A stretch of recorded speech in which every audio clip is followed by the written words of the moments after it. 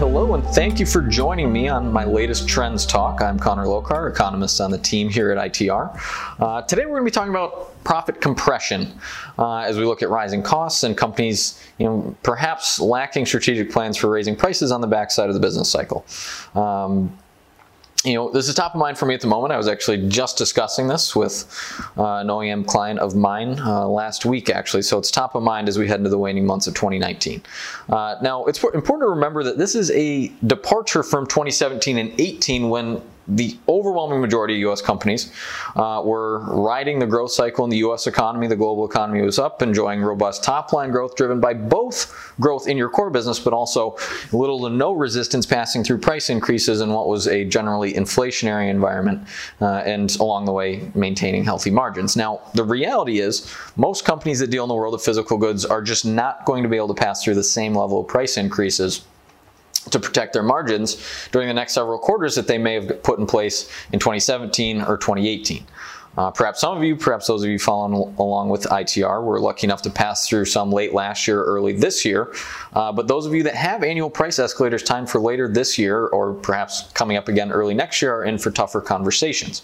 Because not only are your customers going to be have heightened price sensitivity at this point in the business cycle and moving forward the next 2 to 3 quarters, but you're also really going to be left wanting for justification as far as coming to your customers with fat price increases, particularly for those of you that might be indexing your price increases to a general PPI. When we look at the U.S. Producer Price Index, that's up a thin 0.8% from the same period a year ago, and just unfortunately a reality of the backside of the business cycle is fading pricing power. So in this case, the best offense might be a good defense, or to put it differently, the best approach might be at least reducing or controlling the cost side of the equation as opposed to relying purely on price increases in this point of the business cycle, which are just inherently going to be harder to pass through.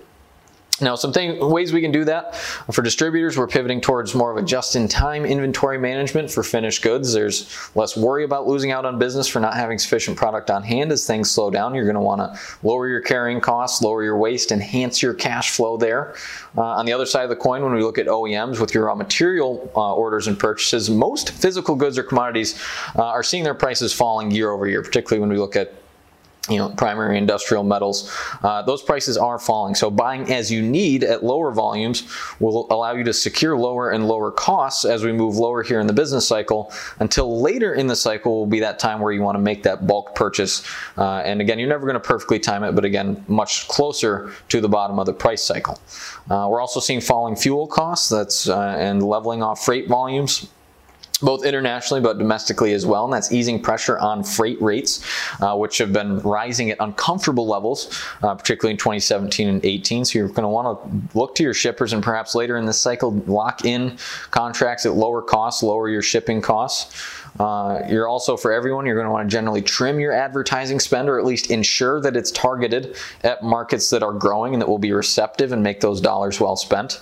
And communicate with your sales team. You're really going to want to emphasize your specialized, higher margin products, and looking away. Again, those commoditized products are going to feel that margin compression as acutely as any part of your business. So really looking at the profitable parts of the business, because one of the levers I'm going to want to steer you away from in this cycle, and again, a common lever based on historical periods of macroeconomic decline that companies may go to, is typically labor force reductions. I mean, that is one of the fastest ways that you can go to control your costs as far as labor force reduction, layoffs. But we would actually caution against that in this cycle unless your cash situation truly goes critical.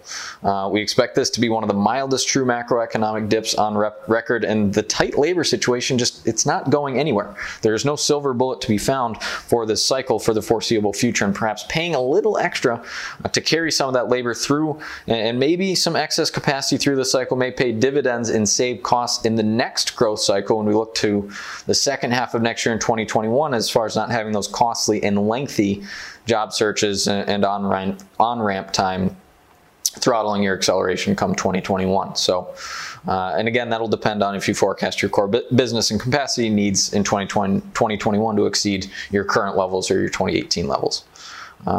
For those of you in the service world, you're wondering, well, what about me? My primary cost is labor, which is still a runaway freight train in many cases. And in those instances, using industry-specific wage growth data as justification for your cost increases may be something that you can look through to continue to pass through those price increases. You're just going to want to ensure your marketing message really resonates around the business cycle and around the backside of the business cycle, where your needs are changing, your clients' needs are changing, and pressures make sure that your service is still aligning for them. They can see that value of your service despite their own struggles, and you can still get those price increases through. So there's a strong mix of cost control, shifted internal focus towards profitable parts of the business, and utilizing market data where possible for justification if you need it.